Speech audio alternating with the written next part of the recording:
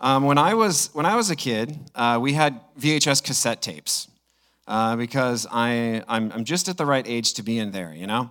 So we had all these cassette tapes, and I was one of five, so we had a lot of cassette tapes because we had all these movies that were filed in there. And the thing about cassette tapes is that you always lose the sleeve, so it's just these black rectangles, and we had two cabinets where you'd open them up, both sides, cassette tapes, middle cassette tapes, and you would just go in there and you would search forever to find the thing you're looking for because it was just haphazard. Honestly, if they were returned rewound, that was a miracle.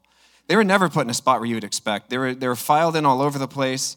And so my brother had this idea one day that he was going to take all of them out. Jake did this. He went in and he took all the cassette tapes out and he laid them out and he was going to organize them by genre. Now we don't organize them, so we're going to take any organization he would do. He had action movies and he had comedies, but then he had weird things that made sense to him. He was like, "These are movies you would watch on a sick day. These are movies maybe you'd want to watch on a rainy day." And so, like I said, we had no organization, so it was a better system to say, okay, I think the 1980s BBC Narnia Voyage of the Dawn Treader seems like a thing Jake would want to watch on a sick day. Let's go to sick day section. And he spent all day doing this. He really thought through these genres. He worked through them. And like all boys that accomplish something, he wants to show mom.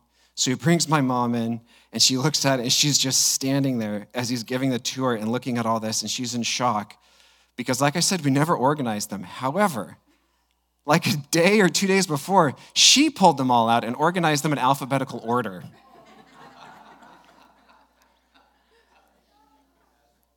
You see, no one wants to feel their work is wasted. Both of them learned their work was wasted in that moment. Jake just realized his work was wasted all day. My mom just realized her work was wasted, and it was just a massive mess. We've been talking for 2 weeks about foundations. We're ending this today. Last week I said what I wanted to talk about very specifically last week was the foundations of teaching and understanding that we have, that we learn in, the ways that we process information. So we looked at Christ's teaching as being the foundation. Today, I want to talk about the pursuit of a lifetime.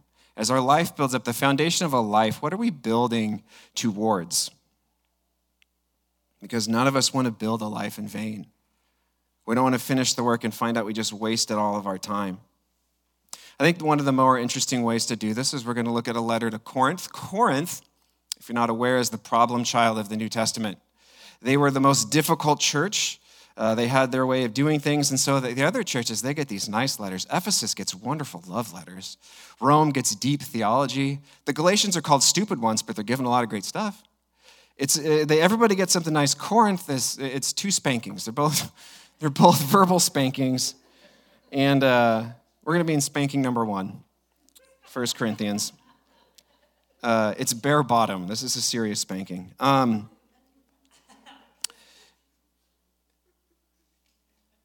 This is a body that's trying to be built up.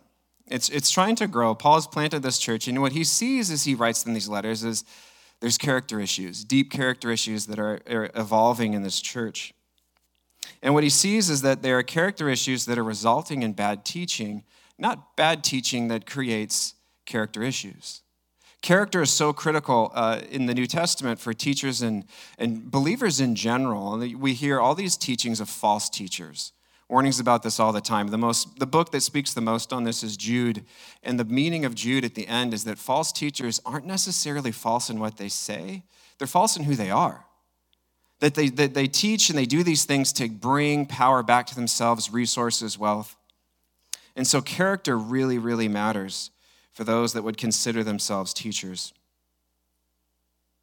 So they're about to have their eyes directed back to the foundation of who they are, and they're going to look at the building plans.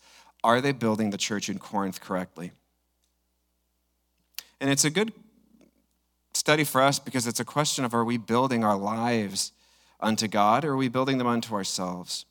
Because this impacts, yes, a church, but it is driven by individuals' personal lives, character issues, and he is saying, go back and see the foundation, be redirected to it. So we're just going to jump right in. We're going to start in, I hope I got this right on there. It should be starting in 1. If I got that wrong, that is going to be on me. Does it start in 1? Let's see. Put it up there real quick, Donette. It does. All right, everyone just listen up. I will read. I got it in here in my notes wrong. I gave it to Donette wrong. But it's supposed to start in 1. We're going to be in chapter 3, starting in verse 1. Brothers and sisters, I do not address you as people who live by the Spirit, but as people who are still worldly. Mere infants in Christ. I gave you milk, but not solid food, for you are not ready for it. Indeed, you are still not ready. You are still worldly. For since there is jealousy and quarreling among you, are you not worldly? Are you not acting like mere humans? For one says, I follow Paul, another, I follow Apollos. Are you not acting as mere humans? For after all, what is Apollos and what is Paul? Only servants through whom you came to believe, as the Lord assigned each their task. There's this breakdown that is happening in Corinth of getting into a cultural system of who's your guy, who is your teacher, schools of thought. And this is a system that we see still in play very much. It still happens around the world. In fact, you'll notice Orthodox Jews will often wear different hats, do their hairs different collars. Those are actually signs of which rabbi is the rabbi that is the patriarch of their teaching system. He could be living or dead, but they will wear and dress in such a way to show who they belong to. Belonging to a particular teacher would grant a certain sense of status, that I am of the school of thought of, and fill in the blank. And bringing this immature carnal system to the church is creating incredible division. Because what it does is, if we get so focused on people, who do we listen to, and who's our person, we lose track of what they're losing track of. That Christ is over all. Who is Paul and who is Apollos, but people that are sent by Christ? If we focus on teachers, we forget that we are united in Christ. We lose sight of this over-shepherd and start building our lives in ways that are an absolute mess.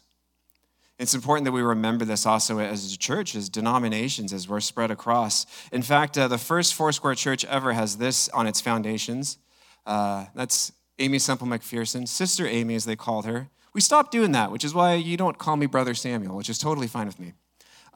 Dedicated, this is what's written on the foundations of our first church as a denomination, dedicated unto the cause of interdenominational worldwide evangelism. That it was important to us as a movement that if we are going to become a central movement with teachings of healer, savior, coming king, baptizer, the four parts of our four squares, that we would remember that we are founded for the universal church, for all of us to come together, interdenominational worldwide evangelism. It was critical for our denomination to remember that Christ is the head of the church, and it's the thing that unites everybody. We wouldn't lose sight of that.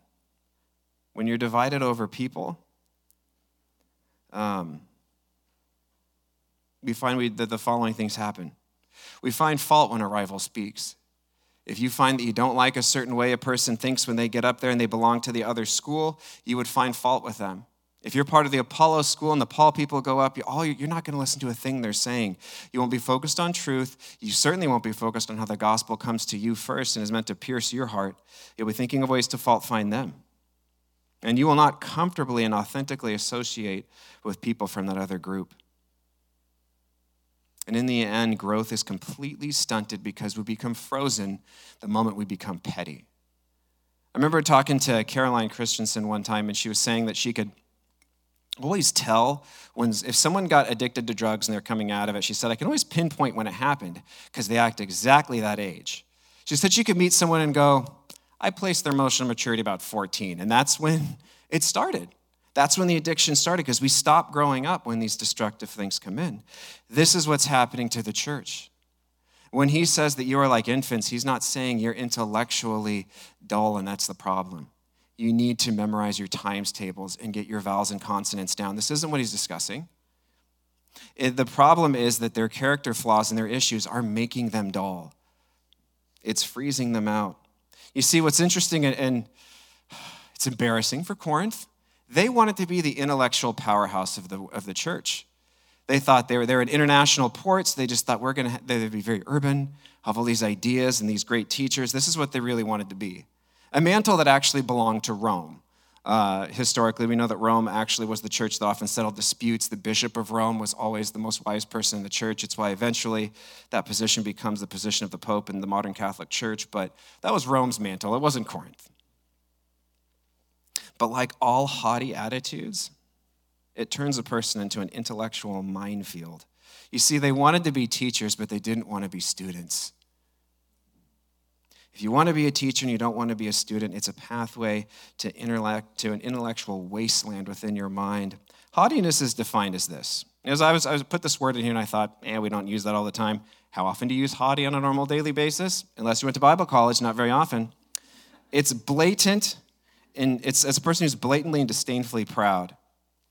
When I think about this, did you ever notice, think back when you were in school, in classes, the person who was most haughty, lordy, sure of themselves, tended to be the one that made the most mistakes. Is that just my experience? When I went to Bible college, we had to take this exam right out of the gate.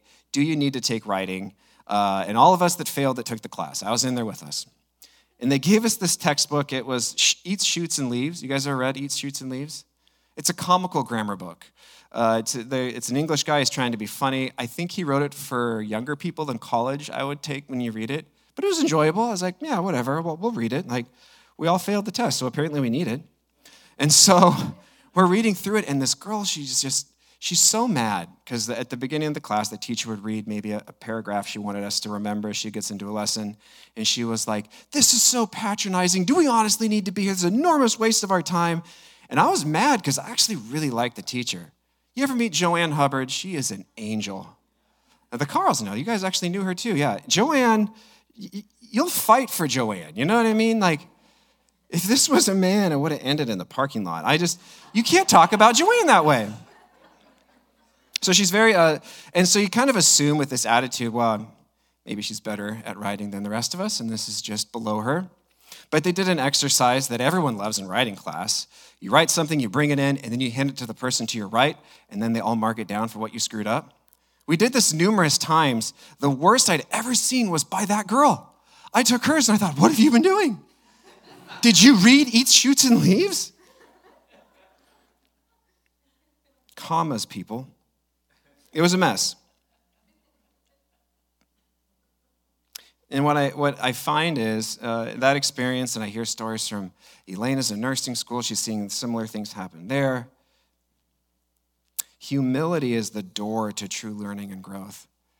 If a person is devoid of humility, what their inheritance is going to be foolishness. If humility is not a door you want to walk through, you just won't move past that moment. And the infant picture is a very humbling picture for them. Because what it is you belong on a diet of milk is an embarrassing term, and Paul is depicting himself as a mother who breastfed the church and never fed it anymore, which is a really weird picture of the Apostle Paul. But it's almost an insult. You're like an infant that's still at the breast, and you're so ignorant, and you don't know what you're doing, and you can't. Who are you to decide what is solid food and what is not? Paul doesn't believe he's dealing with an intellectual problem, but a maturity problem. It's yielding intellectual dullness. Because pride cut off is a lack of, when pride comes in, it cuts off true learning. It will be the earmark of those who cannot learn. And it was a stunted lack of learning in them and the entire church. Paul ended that statement saying, who is Paul? Who is Apollos? Aren't they just underservants of Christ? And that's why this division is so stupid. Paul evangelized the church.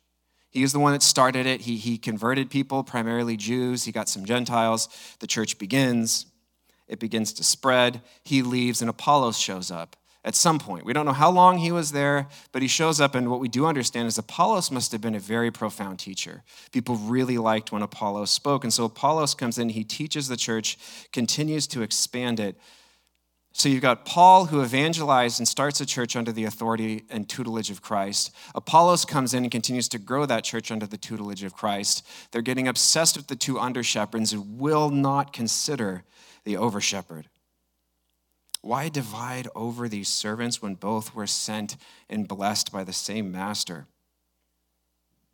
Jesus should be the focus of their community and nobody else. And the new foundation they're standing on won't last. In all of the things that we do, it's critical that we realize that there's only one foundation that will last, that lasts the testing, and that is the foundation that is Christ. Donette, now we are starting in verse 6 in genuine. So, starting in verse 6, I planted the seed and Apollos watered it, but God has been making it grow. So neither the one who plants nor the one who waters is anything, but only God who makes things grow. The one who plants and the one who waters have one purpose, and they will each be rewarded according to their own labor. For we are co-workers in God's service, and you are God's field, God's building. We're moving on to 10, right? All right, good. I'm so sorry, everybody. By the grace God has given me, I laid a foundation as a wise builder, and someone else is building on it, but each one should build with care, for no one can lay a foundation other than the one that is already laid, which is Jesus Christ. If anyone builds on this foundation using gold, silver, costly stones, wood, hay, or straw, their work will be shown for what it is, because the day will bring it, to light. It will be revealed with fire, and the fire will test the quality of each person's work. And if what has been built survives, the builder will receive a reward. If it is burned up, the builder will suffer loss, but will yet be saved, even though only as one escaping through flames. The point is that Christ crucified is the superstructure of the church. And historically, church movements that move away from that make their organization about not just the redemption and those things, they tend to not last.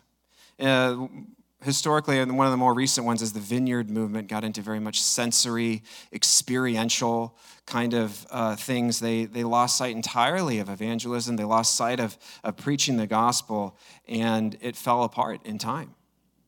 Televangelists that preyed on their viewers and made their shows about prophetic soothsaying were brought low and exposed throughout the 80s and 90s. There's an old saying that if the foundation is not Christ, the building is not the church. We are not the ones that can define what it means and just say that we can somehow loosely tie it to Scripture and make ourselves about something very different. A church built on Christ crucified is the church that's built on spreading the redemption of the gospel. Such a church dreams of reconciling the world to God, and such a church wants to see Jesus at the head, that he would take the glory and that he would make his people whole.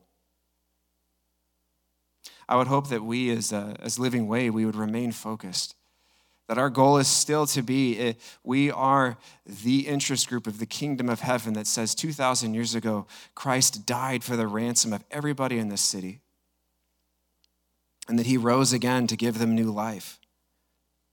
And that we wouldn't fall into a suburban trap that churches can fall into, of becoming an organization that's just about safety, some bulwark against rising destructive cultural norms, but that we would go far beyond that to testify to Sandy that our God reigns, that he died for you, that he rose from the grave. That's why we are here. That is our mission. We will be a place where people can grow and learn in that knowledge, where people can come and find answers with that. And we will live to try to find any way we can creatively get that message out. Because after you meet Jesus, the life you build, the choices you make are twisted around the realities of this. Or you're building something that's fragile and vulnerable. What's interesting, if you really look into the context, the syntax of this passage, the fire is interesting because it's not said as punitive. There's certain ways he could have said it that would have made it punitive. It's being said in this passage as refining, exposing. Everyone's work is tested. Certain life pursuits we devoted ourselves to, that we built up on, were not built on a good foundation, and they're just not going to last. But some of them that we build Some of our life pursuits are going to be eternal glory. Last week, we had a memorial service for a longtime elder, Paul Norman, who was in this church. And as we reflected on his life, there's so much to be said about his time with the forestry service, his love for the outdoors. But the legacy he left behind, the reason why we went to a very large church in Gresham, we told them how many would be there, and they still had to wheel out more chairs. We packed the place out with people whose lives were touched by Paul, because Paul Norman built some things that last forever. And that was on a firm foundation. He believed in God's work, and the things he sowed on that foundation stand. I watched this show called Alone, I guess because I'm an introvert, so that's just the wonderful title for me, Alone. So in Alone, 12 contestants get just chucked into the forest somewhere. They're given cameras, taught how to film themselves. Last man or woman standing gets, I think it's $500,000. It's quite the purse. And they're there. They could be there. The record was something like 95 days, and it's just them and like a knife, and they just get it done. There was a guy who's doing really great. What's funny is right before his disaster happened, he started talking cocky. He was like, I think I can be out here for months. I'm settled, and he just caught a bunch of fish. He's feeling good.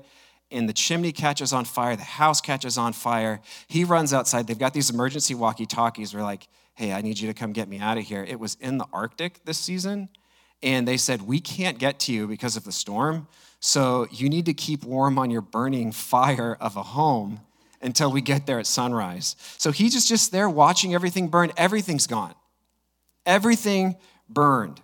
Months of work. And we watched him work for months. Gone. Every animal, everything he built, burned up. And what was interesting is they muse so deeply when they leave, as they're talking to the camera as they get out. And he had realized that, he went there for all this money, but when you get this idea that life itself is so worth it, you would let everything burn down to escape. He had an idea of, he was still leaving with a bit of a lesson from Alone. He didn't get the $500,000, but he had a new appreciation for his own personal life. What matters always reveals itself when the shaking and testing takes place, when it's refined. So the lesson from Christ is to seek first the kingdom of God. You worry about clothing, he says. You worry about food, shelter, but doesn't God take care of animals? If he would take care of animals, if he takes care of flowers, won't he take care of you? You who are made in the image of God, the heir of all things he created, won't he care for you? So quit worrying about them. Instead, make your entire life pursuit, the meaning of your life, building up a foundation towards a pinnacle that all comes to one point, unto God, into eternity. My life will be built for what happens ahead. To seek first his kingdom, and he'll take care of the little details. That would be our life pursuit. The pursuit of a lifetime, the journey of a lifetime, the adventure of a lifetime, making this life count for eternity. Peter writes, he quotes a passage in his epistle. He says, he quotes saying, see, I lay a stone in Zion, a chosen and precious cornerstone, and the one who trusts in him will never be put to shame. The cornerstone was the first thing laid in a building. You would lay it, get it just right, super picky, because the building would project out from that. So you would lay it out in the city first with the cornerstone. And it's this picture of just life having to be remade when Christ shows up. Imagine we're building our lives. We got our cities going. We're all working together. We've been at it for years. Things are looking good. And suddenly God walks in with this enormous heavy stone, and he chucks it into the earth in the middle of town square and goes, that's supposed to be the outside wall. And we look at it, and we look at what we've been building, and we look at it, we look at what we've been building, we go, hold on, wait a minute. If that's the outside wall, then we're going to have to knock the library down. The town square is in the wrong spot. Some things we can keep, but you are telling me that nothing is sacred? That everything in this city that I've been building my entire life has to be knocked down to fit this? Yes. Nothing is sacred except for that which lines up with that foundation. Except for what lines up for the eternal purposes of Christ, nothing else in your life is sacred. Nothing's untouchable. Everything we hold dear needs to be held a little less so dear. This is the humbling crucible that these things start with, that life must be subject to change, to be rearranged at his will and for his purpose. This means letting go of what your pride wants. It means developing attributes and skills that matter for eternity. The Apostle Paul said elsewhere in Galatians, the only thing that matters is faith expressing itself in love. I'll tell you, not everyone's called to full-time ministry. I'm not saying that the cornerstone has showed up, you have to quit your job and come join me on staff. It'd be great. It'd be even better if we could afford you. Not everyone's called to do this and quit it and do it vocationally. But you are called that every area of your life, career, work, and everything would be submitted and under that. That God could take the way you work, the things you're doing, what you build your life towards, and they would be in his hands for his eternal purposes. To serve God's beloved everywhere and express your faith through love. I thought of 3 things that summarize this. One is to dig deep in your faith. Don't shrink back as a student. Don't think that you've read it enough. You haven't. None of us have read that Bible enough. None of us have researched it enough, read commentaries enough, gone into it, asked questions enough. Go back to your faith and explore it with the excitement of a little kid again. Rediscover that youth of salvation and dig deep in it once more. Second, be lavish in your love. As it says, don't grow weary of doing good. I know it can hurt to be compassionate. A lot of us can feel compassion fatigue, or we're worn out from being there for people and things still fall apart. And I would encourage you, remember the joy of your first salvation. How groundbreaking that was. How deep it goes. Those moments that you were pulled up, and remember that maybe through your evangelistic kindness, your willingness to be there for people, your lavish love for others, might just end in someone responding to the calling the same way you did.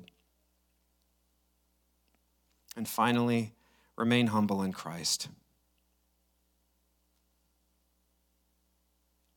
If you remain humble, knowing that nothing in your life is sacred except for what's laid by him, everything can be moved, changed, it's subject to change. This is what lordship means. If we can allow him to adjust us, he'll make sure we're standing on that firm foundation. If we can trust him that if we pursue first the kingdom of God, he'll take care of all the other things we're trying to build additions for. If we stand on that foundation and we build our life on that this life is about the kingdom of heaven, what we'll find is that we're going to build a life that matters and stands before God forever. Maybe we could be like Paul Norman and pack out our memorial service with people whose lives were eternally touched by us. I'm going to pray for us. Lord, this morning, it can be so scary when we've been working hard and building life and building towards something. All of our life pursuits, and to think to ourselves, maybe I have to throw it all in the trash. Would you give us faith that anything that goes in the trash is actually trash? That the eternal things that matter are the things that are built on your firm foundation. Lord, we understand that you're good. You don't come to starve your kids, to make them homeless, to give them no clothing. You take care of those things. You care about them. Let us then reciprocate with a life of faith that sows into eternity, that our life would be built on a firm foundation, that the labor of our life would end with something that endures forever, and that we could present to you in eternity. Give us courage to break free from those things. And Lord, I pray that there would even be a prophetic sense of hope in people in this room, that they felt like they wanted those things, but you begin to whisper just how great things are that are built on the foundation, that it would be empowering to drop things we once held so dear. And we would count it all as loss for the sake of knowing Christ. Redirect our hearts, Lord. We ask that you would increase your lordship over us and change us forever. In Jesus' name, amen.